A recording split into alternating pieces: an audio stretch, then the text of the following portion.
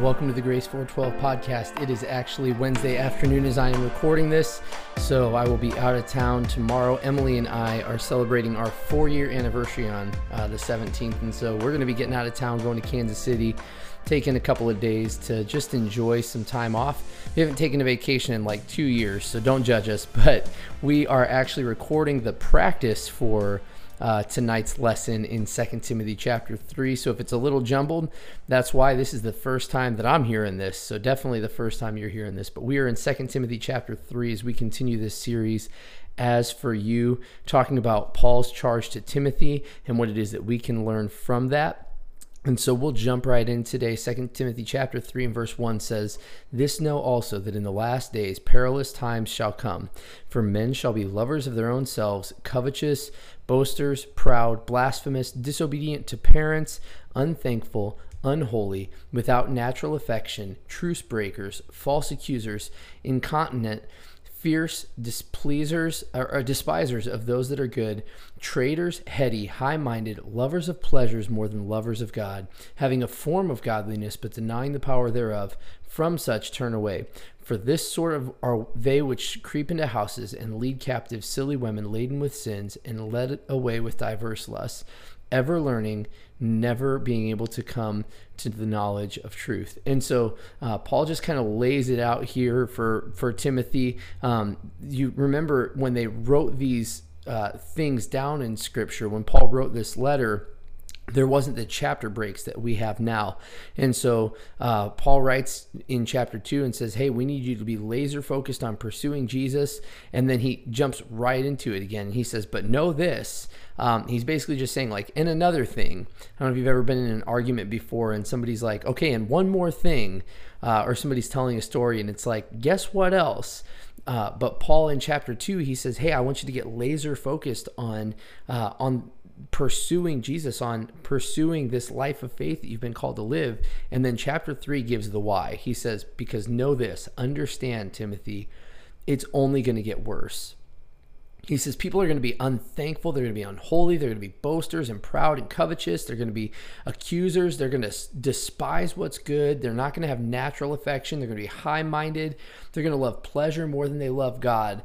The reality and the warning here is that the pull towards sin is only growing. The world's gravitation or proclivity towards sin is only growing. That's a tendency to choose or do something regularly. It's an inclination or a disposition toward a particular thing. That proclivity or that pull of sin isn't getting less obvious, but more obvious. And we hear that and we read that and we go, oh yeah, that's clearly seen out in the world today. And we see a proclivity towards sin in culture, we see it in the media, we see it in even our everyday lives as we go throughout communities and through our schools and maybe in our families. But what's important for us to realize is what we've talked about before, that this isn't just in the world or amongst unbelievers, but this is what's happening even within the church in their day, but also in our day. Look again, verse 5, it says, there's a form of godliness, but denying the power thereof. From such turn away.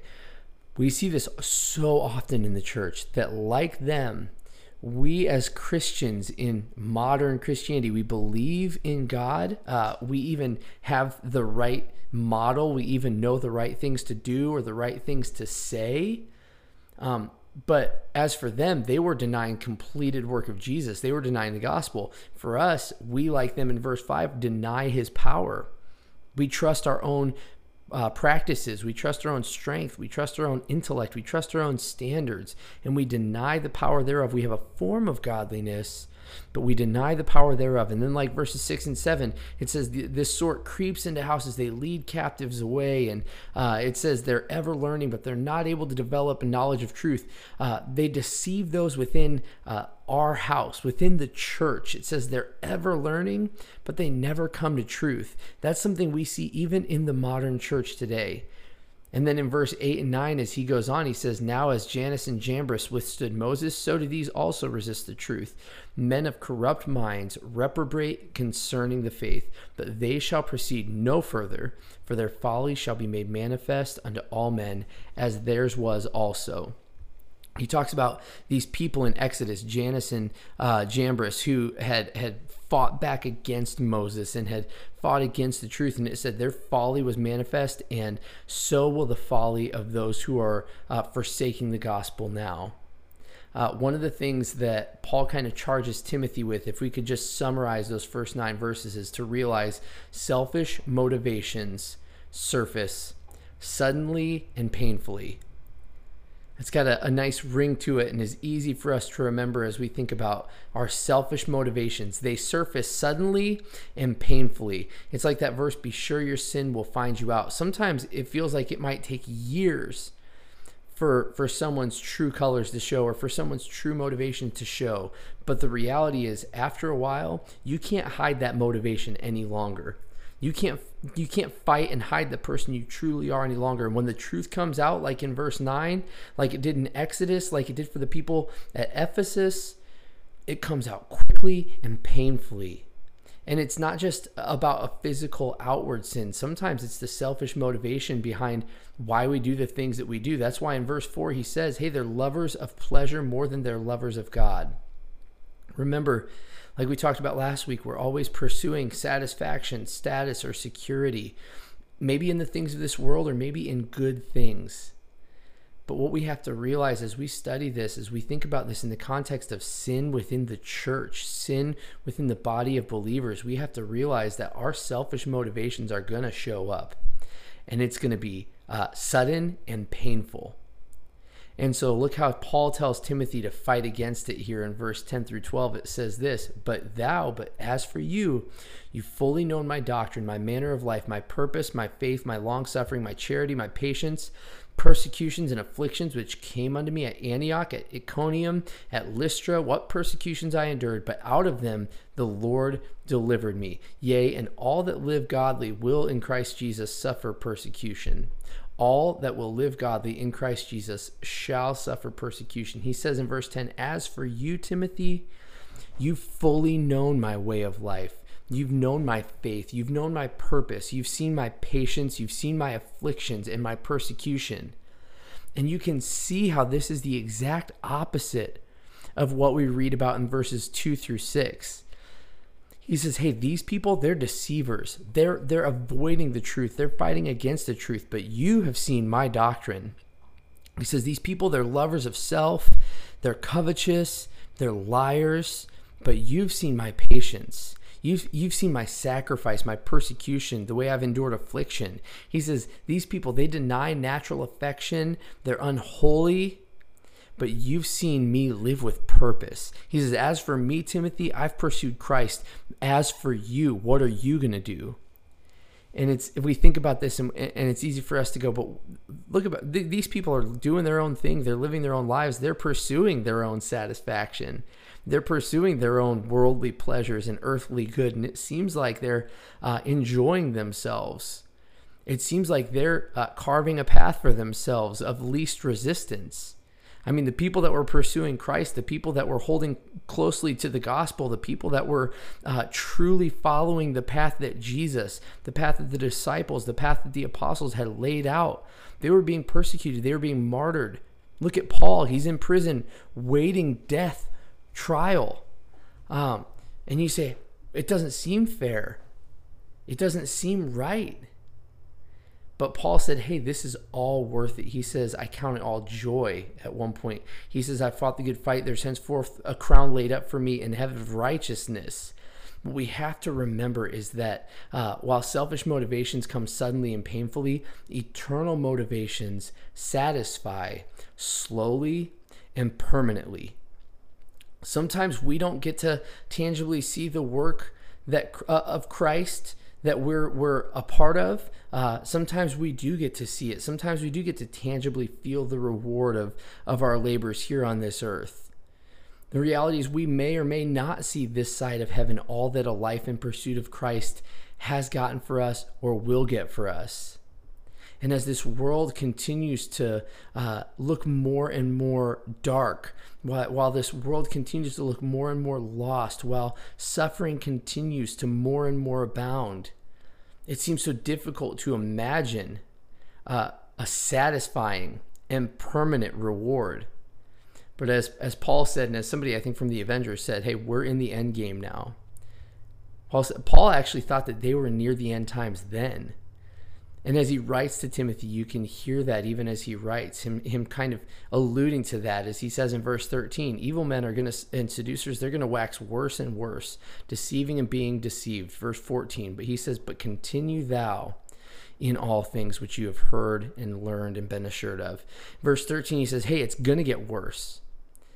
The evil men, the people of the world, not just the people in the church, but the world, it's going to get worse. But verse 14, but continue thou in the things which you've learned and have been assured of, knowing of whom thou hast learned them, and that from a child thou hast known the Holy Scriptures, which are able to make thee wise unto salvation, through faith which is in Christ Jesus. He says, all Scripture is given by inspiration of God. It's profitable for doctrine, for reproof, for correction, and instruction in righteousness, that the man of God might be perfect, thoroughly furnished unto all good works. He continues this thought and he finishes out verses 14 through 17, and basically in three different ways says, Timothy, study Scripture.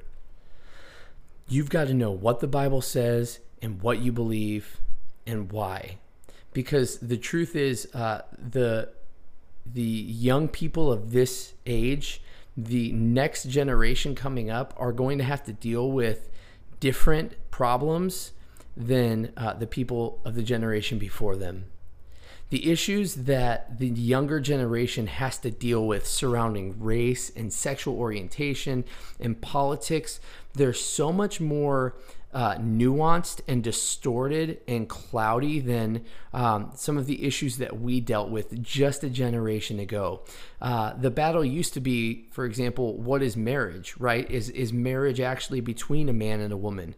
But now we're not even fighting that battle, so to speak. We're dealing with like, okay, what is a person? Is a person a male or female, a man or a woman? We're dealing with so many different complex issues around race and equality or inequality. We're dealing with issues about politics. And we're on top of that then dealing with doctrinal issues within the church and the pendulum swinging from legalism to antinomianism and back and forth. So many complex issues. And the only way for us to find and provide true and solid answers is not just from some opinion of some person, but it's from a strong and independent pursuit of Scripture. We have to stand firmly upon the truth of what God has said and who he has said he is. And for the record, this is not about standing strong and being a jerk or being belligerent or being rude or hurtful or antagonistic. That's why Paul, if you go back to verse 10, he says, you've fully known what? My doctrine, my manner of life, my purpose, my faith, my long-suffering, my charity, my patience, my persecutions and afflictions, which came to me at Antioch, Lystra, and Iconium. What persecutions I endured, he says, but out of all of them, the Lord delivered me. He says, first, doctrine and way of life. And then he says faith, which adds to that. And then he says long-suffering, love, and patience. This is how Paul fought the attack of sin in the world. It was with the fruits of the Spirit. He says, even then I was still persecuted, but the Lord delivered me.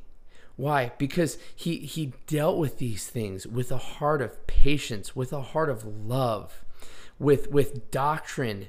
And at his core, he had made this a way of life to let Christ live in and through him. That's why he listed some of the fruits of the Spirit. And then he says, hey, as for you, listen, quit trying to conform this world into your image. The world's going to get worse. The world's going to be falling apart. The world is going to continue to lean towards sin. But he says, as for you, you've seen my doctrine. Hold fast to what's true. You've seen my manner of life. Make this a way of life. And he says, and then live in light of the fruits of the Spirit with long suffering, with patience, with love.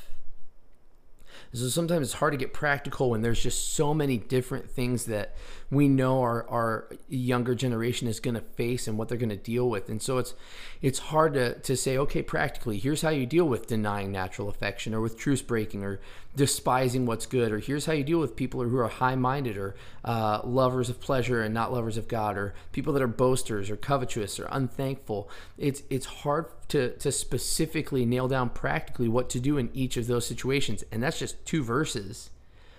But we're going to cover those topics.